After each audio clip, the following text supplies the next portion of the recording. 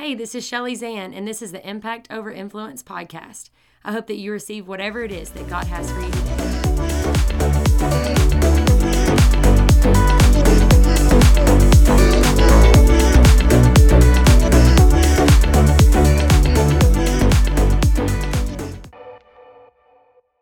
All right.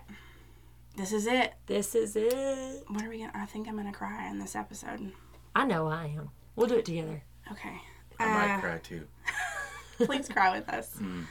Welcome to episode 6 and the last episode, maybe, of Flipping Tables. Our guest this week is Mike Goodrich, and Mike is a great friend of both of ours, family, honestly. He's a worship leader at a local church here, and I love worshiping with him.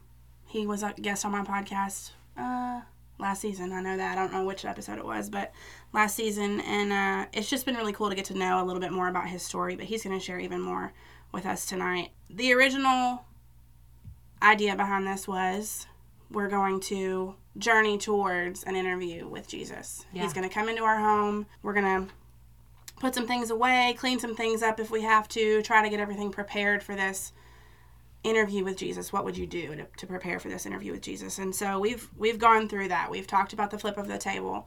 We've talked about the veil. We've talked about how you don't have to prepare for the interview. You don't have to prepare. He's there all the time. He's accessible to us. He knows everything. He knows all of our wrongdoings and all the great things that we've done too. It was written by him that we would do it. And so last week, of course, we talked about the important seats at our table, who sits at our table, and having God at the head, the episode before that, and how important that was. And so we are rounding out this season with what it would be like if we were to sit down and have an interview with God. And Mike has had a big year, a big couple years, honestly. Yeah. It was hard for us to tell you a time frame to condense this into, because I feel like I could come up with several table flips in your life, and I haven't known you for very long. But he is going to share a little bit about his testimony over the last year and how that's changed, and I'm just really excited to see what God does with this. So let's hear it. All right. So I'd like to start with this. When the right people are at your table, nothing is unaccomplishable in God's eyes. Like, the miracles can happen, the sickness can go away, the healing can start.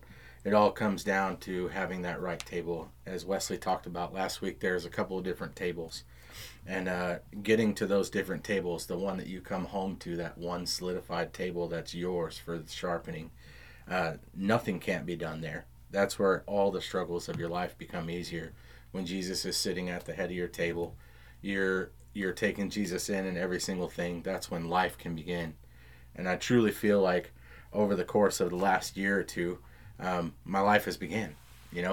Life starts with salvation. Yeah. And I think a lot of times it takes somebody going through something really traumatic to actually find that final flip. Like, okay, I'm done. You got this. Right. As you've heard in many of the different episodes from Kelly to Wesley and everyone in between. What does life mean for me now? It comes down to 4 things: loving God, inviting others to join in that love, spreading Jesus' word to everybody I can, following him in my walk, and then experiencing the blessings.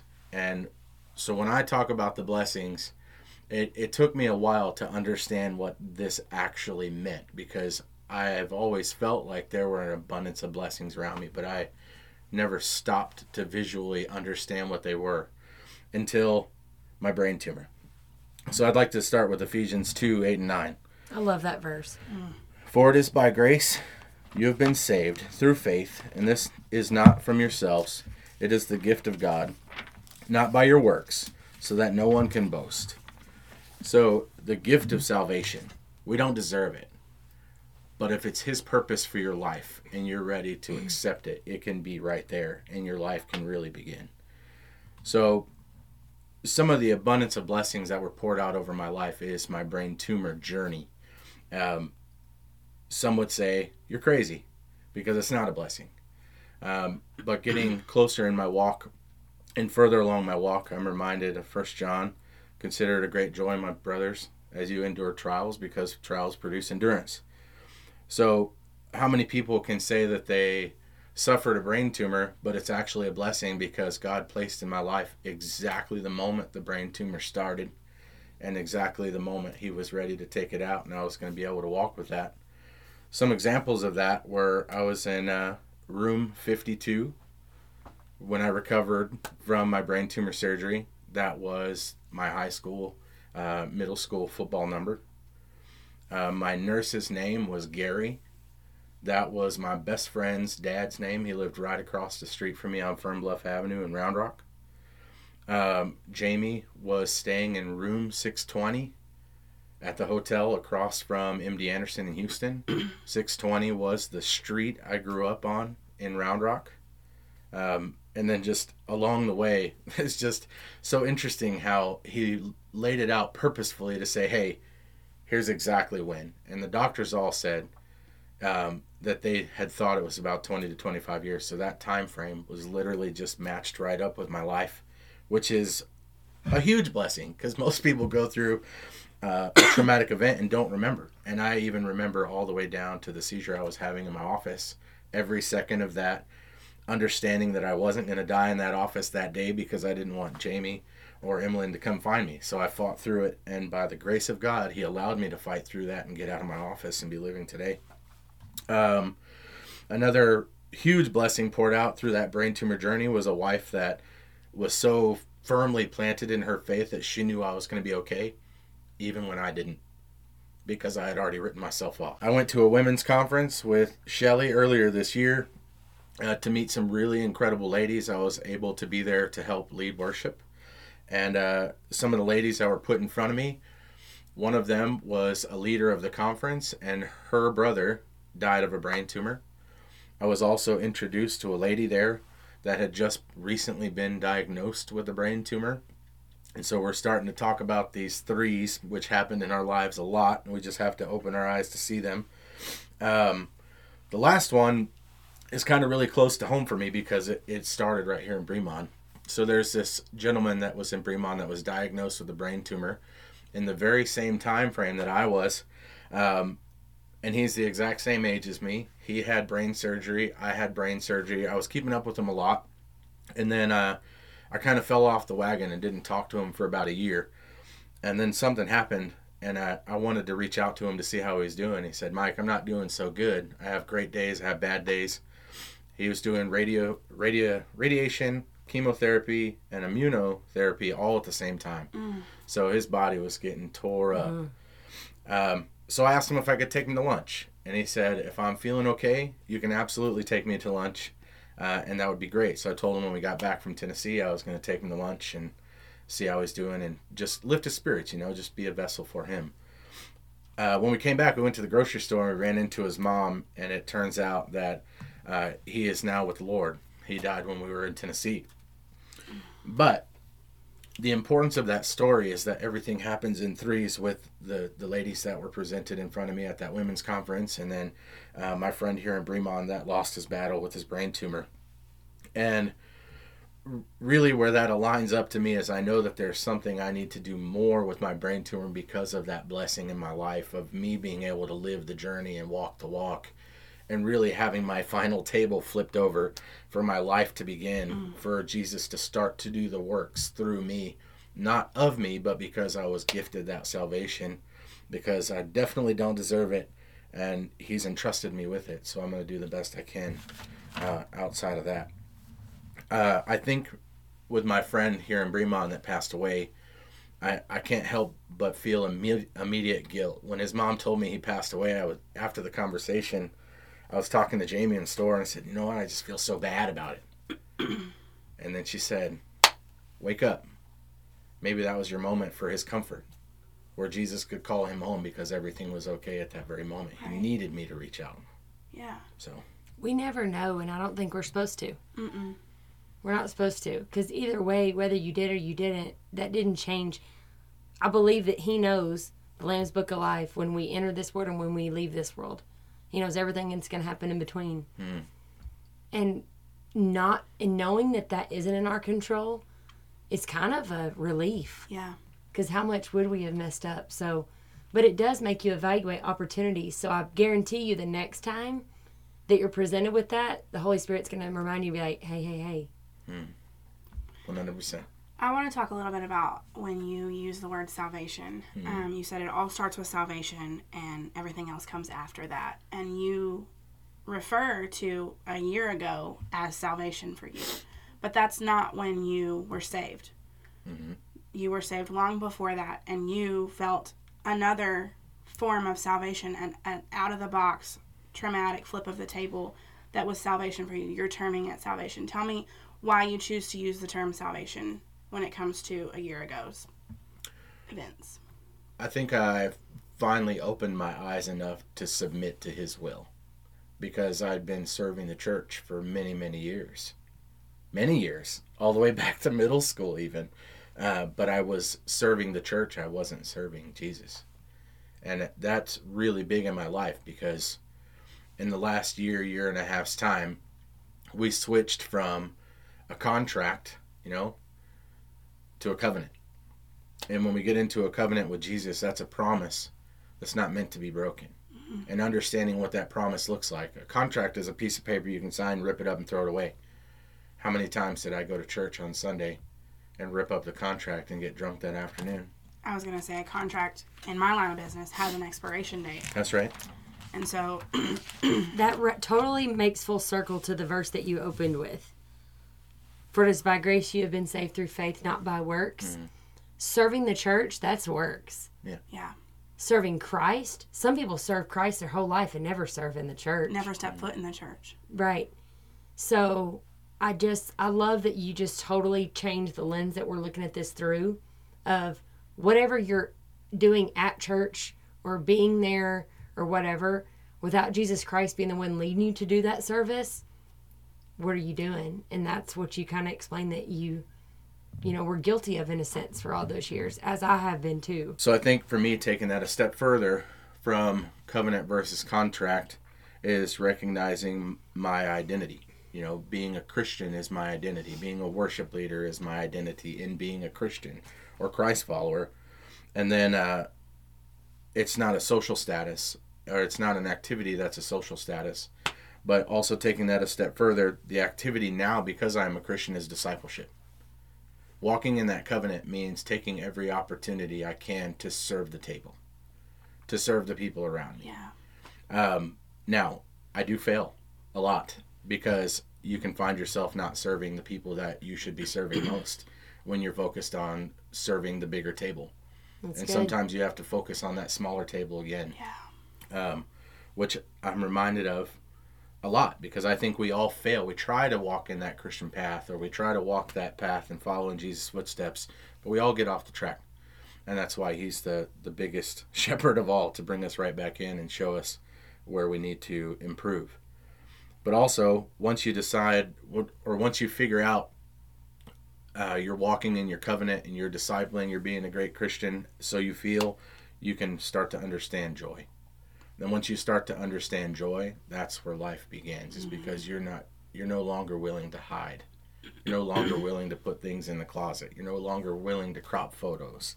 It's all about growing the kingdom with Jesus. And a life surrendered is the beginning of life. It's not the end. I think it's so important for us to be able to call out our failures publicly. And maybe not like on social media, but like to our families, Sure.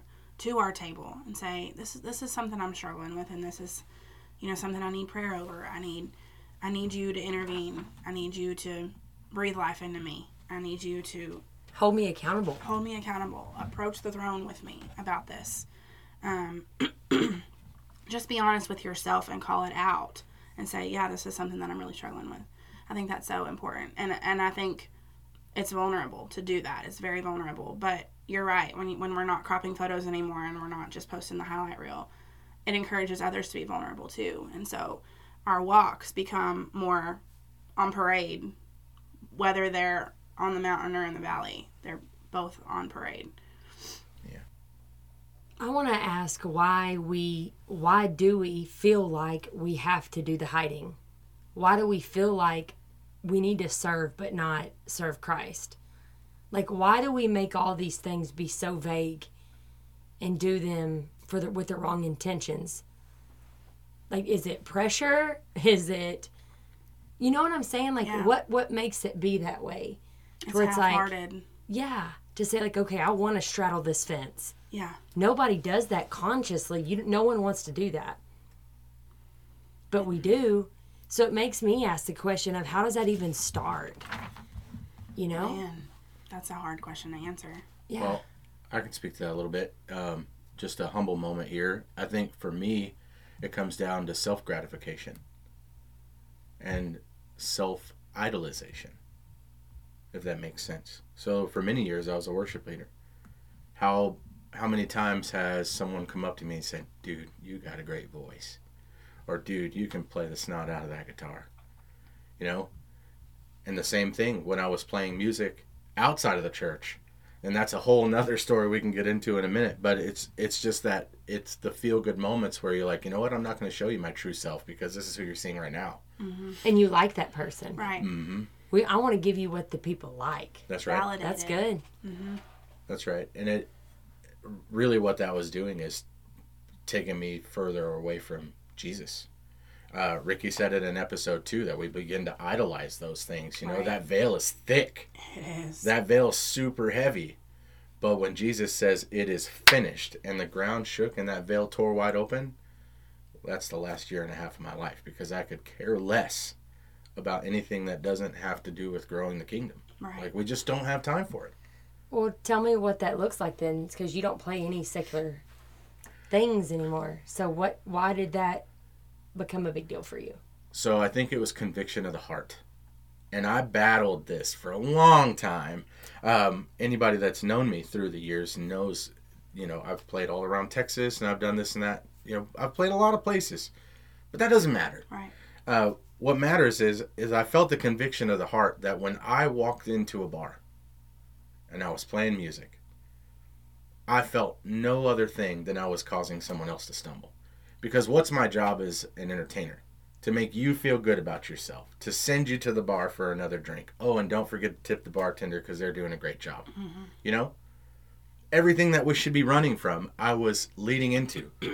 I was telling people, hey, that's okay, you know? And then I wake up on Sunday morning and just say, my God is an awesome God. You know, like right on stage again. But for many years, those things don't add up. They don't mesh up. So who am I? Mark 9 says it best. Tie a millstone around your neck and jump into the deepest part of the sea. You know? Because I felt wholeheartedly I was causing others to stumble and that just couldn't happen anymore. Mm. And I also had to realize I had to stop chasing easy money. Because the abundance of the kingdom is way more fruitful than any dollar could put in front of my face. Preach. I want you to get into the details of that because we've talked about this offline about how much money you could make in a night at a bar or whatever kind of show you were playing at. But saying no to all of that is saying no sometimes to financial peace, right? But you've found financial peace in the promise that you're building the kingdom. Mm-hmm. And you've been able to, as a family, step away from what you said, easy money, and just say, I know God's going to take care of it because this is the decision that we've made as a family collectively together. We've made this decision. And there's nights, I'm sure, where we all have gone through this, where we're going, all right, we've got this bill due, this bill due, this bill due, but we're going to make sure that, and God's going to make sure that it's taken care of. Every time. Yeah. Every time. It's all paid. It was so easy if we got into a bind because we splurged the weekend before or we bought a bunch of stuff we didn't need that I would just say, it's all good. I got this, you know? And I would go play a show and I would come home and I would hit Jamie a wad of cash. I'm like, there's your bill money. But then again, I mean, that's the rub of self-gratification. Yeah. Yeah. Because I got this. I could do it. That's it. Right? I think, too, a lot of people, you know, because we say, oh, well, Jesus sat with sinners and he didn't sin. You know, yeah, he didn't sin and I'm not Jesus. Yeah. So there may be a time in my life where I can go into those places and not sin, but I'm not there yet. And I know my mentality. I know the things I've been released and delivered from. So that's why it's a no for me. But it doesn't have to be that for everybody else, you know? Yeah. I think that's what's hard too, because we want to be in the world but not of the world. So if all Christians did was stay in our little box and exclude ourselves from the world, we would never be able to shine the light. Or grow the kingdom. And so, but when you say like, hey, how come Mike won't play for us? Oh, you see what I'm saying? Yeah. Like, what testimony it is just to do it. You don't have to say it. You just do it. Yeah. And the thing is, what somebody else is trying to grow from and get delivered from, you don't have to understand. That's true. You don't have to understand, and you don't have to explain it to anybody else who isn't understanding. So props to you for that. So, thank you. Worship leading has become much more fruitful since those days too.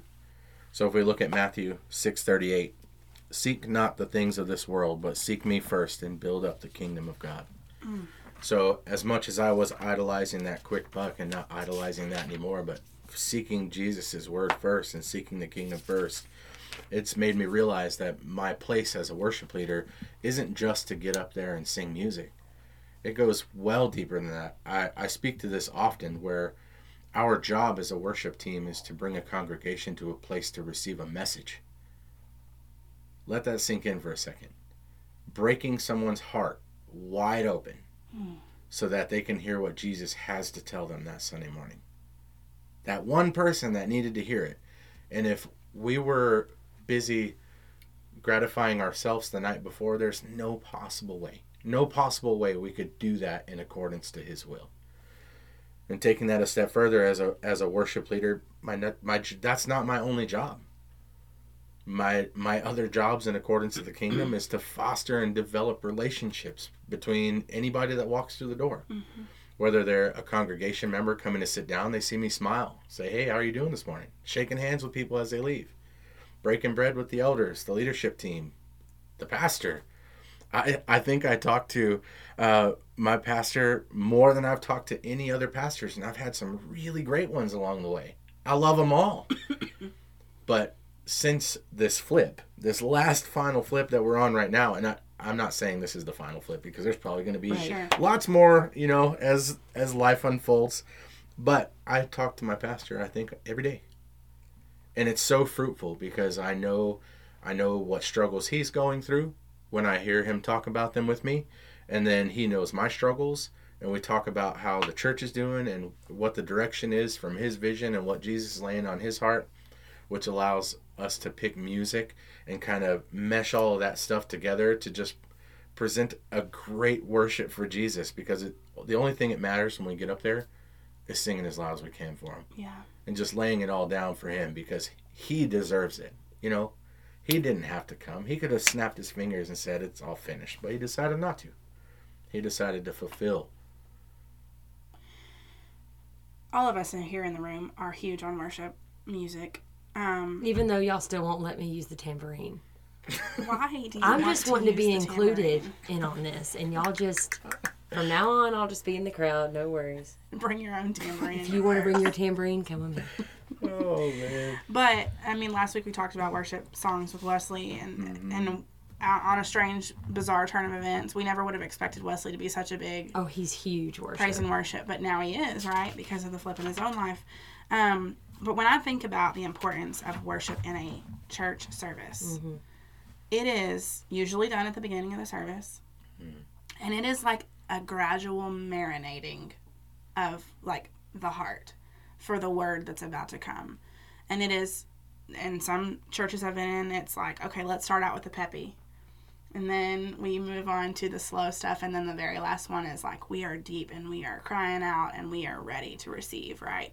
And you've already received through that worship service. So I think there's so much responsibility, so much weight behind the picking of the songs, the praying over the songs, the delivery of the songs, who sings what song, because that could totally change the way that person views what comes after. Because that's the marinating of the heart for me, and at least that's the way that I look at worship. But I love that you look at worship like that, and I think anybody that's going to be behind the microphone during worship needs to look at it. Yeah. That way. Because it's severe. It's not performing. He's performed his whole life. But Sunday mornings he does not perform. Yeah. And I feel like so much of what you do, and those of us who lead worship, sometimes we do the same thing. It's like we are on the stage singing because we want to receive too. It's not just we're doing this for the people who come. We are doing this because we're crying out to him, right? Like we are waiting to be marinated, because we're going to sit in those seats and we're going to hear the pastor talk about whatever it is that God's laid on his heart for the day. And to receive on stage and also watch people receive is huge, right? Yeah. I mean, Chad, right? Let's just say it, with his arms stretched all the way out. Yeah. To feel what he's feeling and go, I got you. Like, I remember just locking eyes with him that day of like, you're feeling this too, right? Like I just want to be like, yeah, you got it too. And you could tell he had it. It's just so cool. It's heavy. It's special. It's an amazing opportunity to be able to lead worship, bring worship on a Sunday morning or any other day of the week. But I love that you get to do it all the time now, and that you get to pray on those songs throughout the week and have conversations with your pastor about it. It's so cool. And let's not forget that you were told that you could not sing during a long period of time. So Dr. Chelsea's with us, sitting there at lunch, and Mike shows her a picture of, we're talking about how these two women had come up to him at this conference. She was there too, talked about the brain tumor. He shows her a picture of the brain tumor. She looks at it and she's like, okay, kind of gets quiet for a little bit, and she's like, where this placement is, you should not even be able to use your arm to even be able to play the guitar. The fact that you're even playing this instrument still is a miracle in itself. What did you do right then? Like, He how cried. did you feel? Did you cry? Yeah. Right there at lunch. That is incredible. Yeah. My hands should not work. But they do because of the grace of God and his purpose in my life. And that's the epitome of using our gifts for his glory. Yeah. So when you talked, we talked a little bit before this recording this episode, and we talk about an interview with Jesus, like when I get to sit across. It's so easy to just say, why me? Mm-hmm. You know? Why the abundance of blessings? I'm sitting here right before you right now. Why?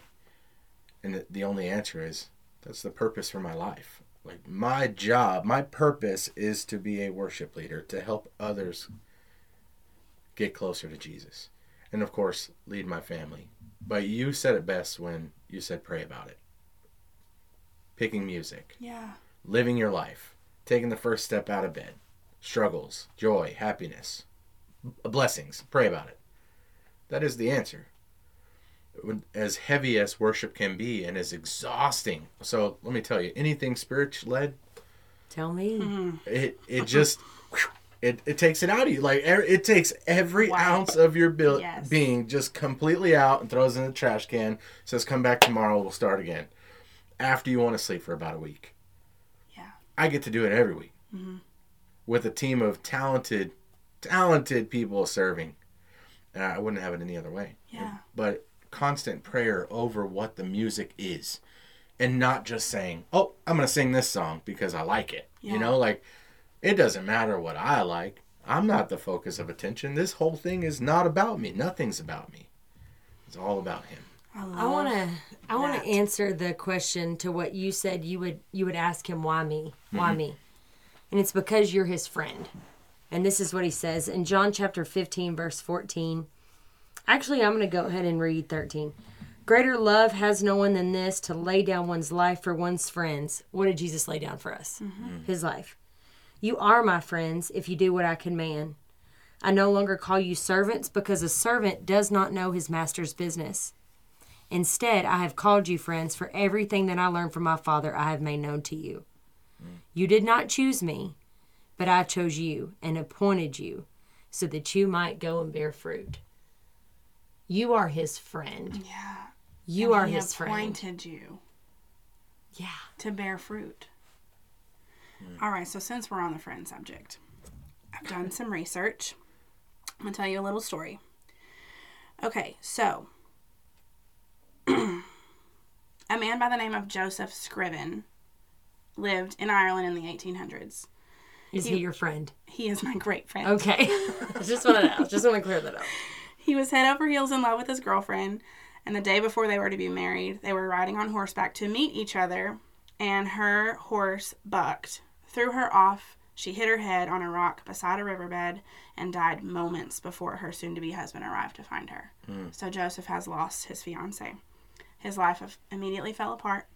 He moved from Ireland to Canada and fell massively in love with living for Jesus and decided to live out his life in the style of the Sermon on the Mount. So he chose to live in poverty. He would not work for anyone. He was a carpenter. He would not work for anyone who could afford him. So he would only work for people who couldn't afford him, and at a very, very, very poor rate, right? Only the poor. A young lady in Canada saw that the very godly man, they fell in love, and weeks before they were to be married, she came down with pneumonia and passed away. So not once, but twice, the love of his life was taken from him. He never fell in love again. Years went by, and when his mother was dying back in Ireland, he wrote her a poem and he sent it to her. It gained some fame, but anonymously. Nobody really knew who wrote this poem. Years later, someone was in his house with him. A friend of his found the poem. The friend who found it asked him if he wrote it. Did you write this poem? He said, quote, "To be fair, the Lord and I wrote this poem." And the poem was the hymn, "What a Friend We Have in Jesus." So I'm going to read it to you. That's one of my favorite hymns. I grew up on this song, y'all. I know. I could sing it in my sleep. Standing up in the pew. But when you read these lyrics, I'm going to say them out loud. Okay. What a friend we have in Jesus, all our sins and griefs to bear. How much grief did that man have? What a privilege to carry everything to God in prayer. Oh, what peace we often forfeit. Oh, what needless pain we bear. All because we do not carry everything to God in prayer. Have we trials and temptations? Is there trouble anywhere? We should never be discouraged. Take it to the Lord in prayer. Can we find a friend so faithful who will all our sorrows share? Jesus knows our every weakness. Take it to the Lord in prayer. And when I think about Jesus coming into my home and having a conversation with me, the people that I let into my home are my friends. And you better believe I'd let that man in my home. Oh, yeah. And I'm reclined, as we talked about last week. I'm like, come on in. Can I get you some nachos? You know? Mm-hmm. He is my friend. He is my friend. He is, my Savior. He is the Lord of all lords, the King of all kings. He is the chosen one, right? Born of a virgin, all these things, the Almighty, and he's my friend. He is accessible to me by prayer. He is 24/7. Always there, 24/7. Like, there's no time frame that I can't access him. And so today I was thinking, I do feel like I have a constant dialogue with Jesus some days, less than others. I'll be very honest. But if I chose to have a conversation with him, I was thinking about what I would have a conversation about, and it made me wonder what other people would say. So I typed into Google, quote, "If you were to have a conversation with God." And so on this sheet I have a screenshot. I don't know if you can see it, but a screenshot of the Google search. And you know how when you type something into Google, it gives you like Google suggestions that people have actually searched for? This is crazy. So I typed in, "If you were to have a conversation with God." It came up, how to ask God for something you really want. How to get Jesus to talk to you. What to say to God. Talking to God daily. Can you speak directly to God? How to ask God for a sign. How to ask God a question and get an answer. Can we talk to God about anything? And I just stopped and looked at my phone like, people are asking these questions. They want to know. They want to know. The world is hungry. Man. And it is so not scientific. There is no answer to any of these questions besides just do it. Just do it. Yeah. Like, just do it. Just speak to him. It is a constant dialogue. There is no these and thous and all the things. There's nothing fancy about it. There doesn't have to be. And I think so often we can get intimidated by hearing people that pray so well. We know these people. You're one of these people, so don't even nod your head at me. I'm not one of these people. Throwing shade.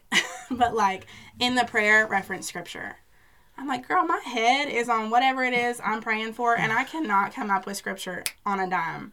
And so we can get kind of intimidated based on people who pray so well on the dime, right? It's something you practice. It is. Knowing his word, you practice. Because the thing about it is when you pray and someone spits word, Yeah. a genuine person, the reason why is because that's the answer they're getting as they're talking. Yeah. That they're reciting his word back to him. You want to know why? Because the Spirit's the one giving it to them. The Spirit, the Holy Spirit, takes what we have. The Bible says he cleans up our words to take them to the throne. Right. That's as easy as it gets. But if you don't know, it doesn't matter. That's right. Because he's going to clean it up. I'm in a season right now in my life where prayer is all new to me. That's a whole podcast in itself. Pruning. But I'm praying for things that I don't know to pray for. And I say that in itself. I'm like, God, I don't even know what to pray for right now, but you know what's coming ahead of me. Yeah. Lord, I'm bringing that to you. Prepare me for it. And I don't have a clue of even the subject matter. Yeah. That's the God that we serve. Right. A God that we don't have to have the answers. Or the question. We have to trust that he does. Yeah. Oh, man. You hit on some really good stuff there that I was actually just sparked me to talk into. No, this is perfect. This is not in my notes. But it's when I said, why God, right? So we look at God as the ultimate friend. The person that's never going to say, not right now.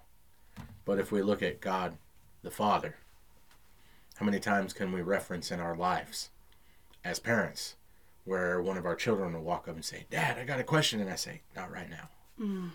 God the Father will never do that to you. Right. He will always listen. And never be afraid to ask him the hard questions. You know? When you're stuck, when you're hitting a wall and you don't know where to go, ask why. No question is dumb for God. That's true. You know? Now, I will say this. And like Shelley just referenced, sometimes he's not going to give you the answer. But that's on purpose too. Because maybe sometimes it's the trial that you're about to endure. That is the answer. Or it's the blessing that's about to come. That's the answer. But the whole point of that, walking in your new life, is being obedient to understanding that you have to take the first step. Because if you don't walk through the door, he can't close it behind you. Oh. I was just about to say there's so much obedience in prayer. Because you're stopping what you're doing and you're praying, but you're also trusting that you have the faith that he's going to do something with this. Even when you don't know the thing. And that you're heard. Yeah. How many of us just want somebody to talk to and actually listen? We got that. All of us want that. You got that in him. And the thing about it is, no matter how short and how kindergarten vocabulary you use or how, doctoral degree you use, I can't even say that word correctly, definitely don't have it. Like your prayers, that you taking that step of obedience can be the start of healing someone from their disease, God healing someone from their disease, saving a marriage, healing hearts, softening hearts. Like that step of obedience and saying, okay, I'm going to take my hands off of this. I'm going to pray for this. Could be the single obedient thing that God is waiting on you to do, to say, give me the reins. Let me take over. And then he can take action. But just like you said, he's standing at the door and knocking, right? We have to open the door and let him in. And sometimes that's just prayer. Sometimes that's just saying, all right, hands off. I'm doing it. You take this. Yep. And if we look at Galatians 6:9, it says, let's not get tired of doing what is good. At just the right time, we will reap a harvest of blessings if we don't give up. So a stark reminder is to be steadfast in your journey, even in the unknown, because we can always trust that his will is perfect timing. I think that when it comes to you changing the way that you lead worship, us changing the flip, right? We're doing things that maybe even look still the same, but they're different for us. It's changing up our fruit. And I want to ask ourselves, is the fruit in our lives, does it show that we are friends with Jesus? How are we a friend with Jesus? You keep my commands. Do we live lives that show, yeah, Jesus is my friend? One of our friends at Bible study on Monday, she said it was such an insult to her because someone that she actually called Papa, like a secondary father, that's how much she cared about him. she said that she was like, yeah, well, I'll do that after I go to church Sunday. And he was like, oh, I never pegged you for a church girl. And she thought, how humiliating that someone I think is so dear enough to know me, to call him an intimate name, has no clue who. Sure. That I, what? Like I'm not We're carrying messing up. myself. Yeah. Yeah. Do we know, do we have fruit to say, yeah, I'm a friend of Jesus? I think as much as we talk about prayer and preaching to myself here, you have to be in a season of constant pruning. Mm-hmm. Because if you don't prune the tree, it's going to die. It has to be pruned. I had a conversation today about self-reflection. And a friend of mine was like, yeah, I reflected on that several years ago, and I've just come to grips with this. It's just the way that I am. And I'm like, wait, several years ago?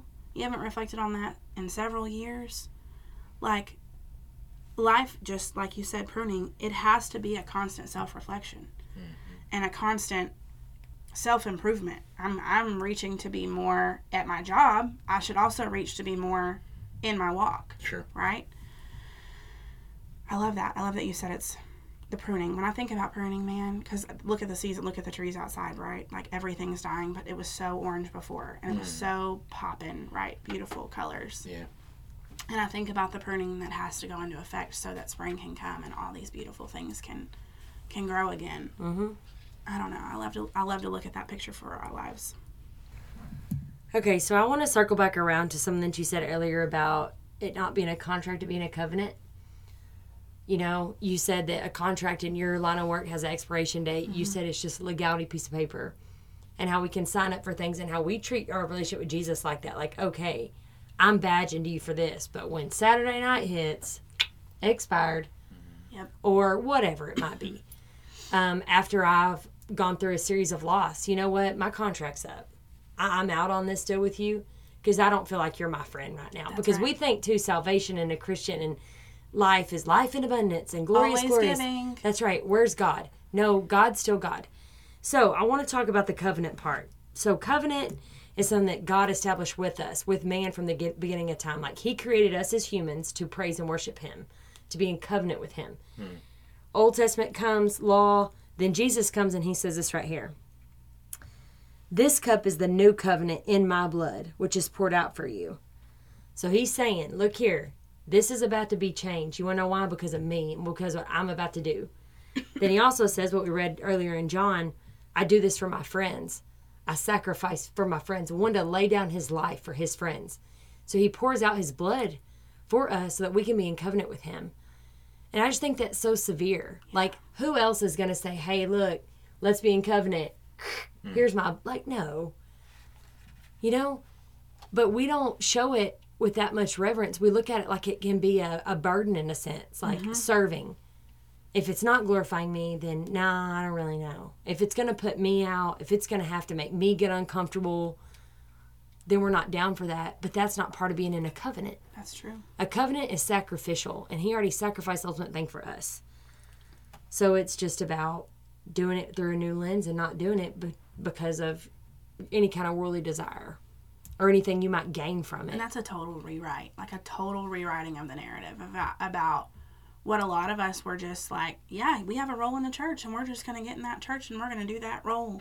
But like, have you prayed over that role? Have you really gone to the throne about this role and about the severity of what this responsibility is? I mean, we volunteer all day long, but it's a to-do list sometimes about, well, we've got to make sure we're there for this and there for this, and we've got to, present this to this team or whatever. But are we really, and this is a total action inside ask to myself, are we really praying over what it is that we're signing up for? Or are we feeling a calling towards it at all? Sometimes we say yes to things too out of habit, and then we hinder someone else from being able to do it. Oh. 100%. Like, don't just say yes because you've done it. Pray about it and say, okay. Because God might be using that to prepare and to fulfill somebody else. But here you are saying yes, and you're doing fine. You've been doing it. Yeah, but you've been doing it the same way. Yeah, and do you need to? Maybe there's something else for you, So when we talk about our tables, Wesley mentioned last week that his small table at home was filled with other married couples, right? So covenant is about a promise, right? Not a behavior. A contract is about a behavior, not a promise. So let's talk about the most misconstrued thing right now, which is marriage. What's the first thing you have to get before you can marry your partner? A marriage license. A piece of paper. That's right. But when you are anointed by God, when two become one, and then you put God at the head of your table, that's your Trinity. Two became one, two became three. Because you have Jesus. And that's the ultimate covenant, you know, when you can marry your partner or marry your spouse and live your life in accordance to Jesus' will. That's the ultimate covenant. Yeah. Because a covenant's a promise that's never meant to be broken. Like, you cannot do that, you know? And a contract, you can just tear that marriage license up and throw it away. Yeah. I want to ask you about something that I know is dear to you. Obviously, you knew you didn't even... How long did you go without singing during the brain tumor and all that stuff? 4 months, I think. Okay. 4 months on the money, actually. Okay. Before I even tried to sing. Okay. And then I was with you the first time you were on stage again. And I remember that. But since then, obviously, God's done a crazy work amongst you and your skill and your gifts in the past year. But what's this new thing that you got written out that you've been working on? Oh, I've started writing music for the first time in my life that's not secular. And unpacking that, because I feel I don't know if it's conviction or a calling at this point, right? I believe it is a calling. I've started to write music, and I've started to write it for him because it's what feels natural to me now. Whereas before, like I had mentioned before, where I was going to church but I wasn't serving him. Now I think it feels okay to write for him and say, I'm here for you. And I think in the music is world, the same at both tables. Yeah. That's good. And in the music world, you know, when we evaluate Christian music today, Christian music is really, really different today than it was 15, 20 years ago. In the past, music was very much, I'm calling out to you because I need you. I need you now. And then now it's about what he's done for me, you know, so it's kind of taking a flip and marrying both of those together. But I find a lot of interesting things happen to me in my life where music will just come out. And I'll be able to open up a notes app, like literally at the most inopportune time, and I'm typing, and Jamie's like, Mike, we're walking, and I'm like, hold on a second, I got to type this out, you know? And then 5 minutes later, we'll have a song. And it's been really humbling to be able to have that blessing poured out over my life right now, and we'll just see where it goes. Okay. Can we hear it? Yeah. You can hear one. Okay. Let's go. I mean, I'll get the tambourine. Y'all ready? No thanks. Signing autographs on Thursday. You know how many of my friends are so talented with this, and I'm like, here, working the shirt table. You've got your own talents. That's right. That we don't have, by the way. You ready? Hit it.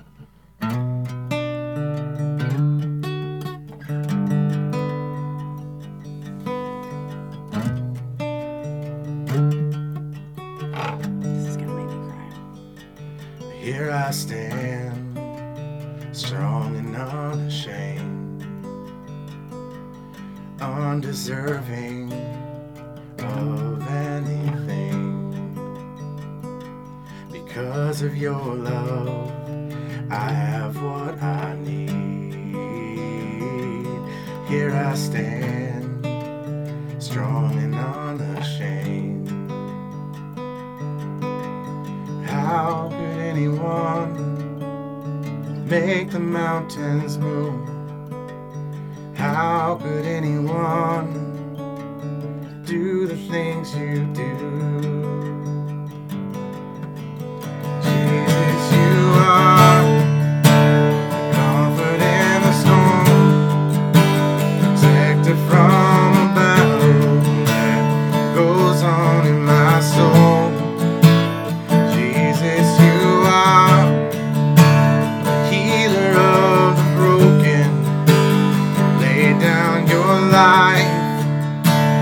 did it all for me. Because you're the leader of the lost.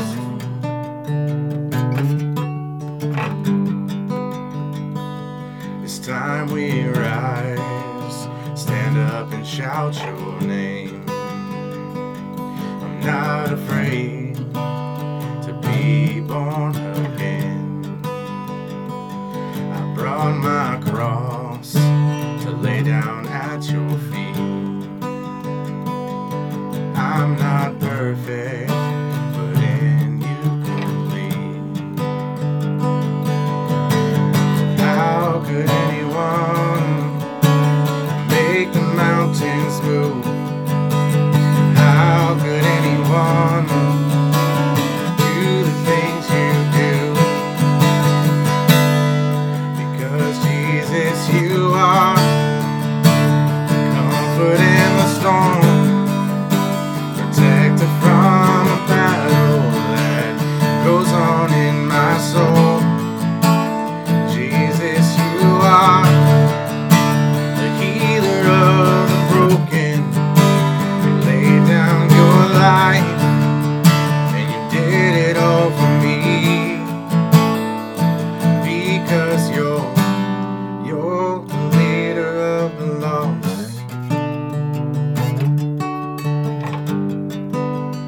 Leader of the lost.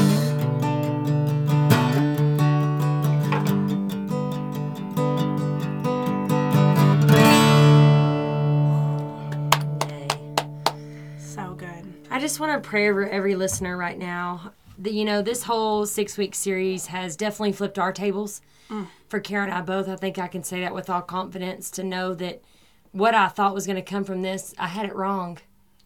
I had it all wrong, and we made our template, but we let him lead. Mm-hmm. And I pray that we always continue to do that, no matter what. But if your table has been flipped and any of these episodes of these 6 has resonated with you, reach out to us and join us in the community of believers. Yeah. If you have questions, if you need prayer, hit us up, because that's what this is. I don't want this to be something that you listen to and we never get to know the battle that you're going on with you. If you've never accepted Jesus and you want to do that, I encourage you to, because the door is wide open, waiting on you to just walk in it. So I just want to pray over you as we end this. God, I just humbly come before you, Lord, just thanking you for this platform, Lord. Thanking you for every single bit of ability that you give me and that you show up in all the ways that I am inadequate, Lord. I'm so undeserving of all this, God, but I trust you. Lord, and I just ask that you be with every single person listening to this right now, Lord, that they feel your power. They feel your peace. God, just grant them the wisdom to know what to do next. To know that they do have you as a friend, Lord. Just guide them and direct them. Pour your love on them, Lord. Grant them with a community. Grant them with more than they could ever ask for or imagine, God. I just ask that you be before us, God, and that you bless them in all the ways that only you can, Lord, and that we just give us a desire, Father, to just seek you more than we ever have. I ask all these things in your precious name, Jesus. Amen. Thanks for joining us this season. Always remember to go follow A Slice of Paradise and Impact Over Influence. Hit subscribe, and we'll see you on the next one. Later. Spread Jesus.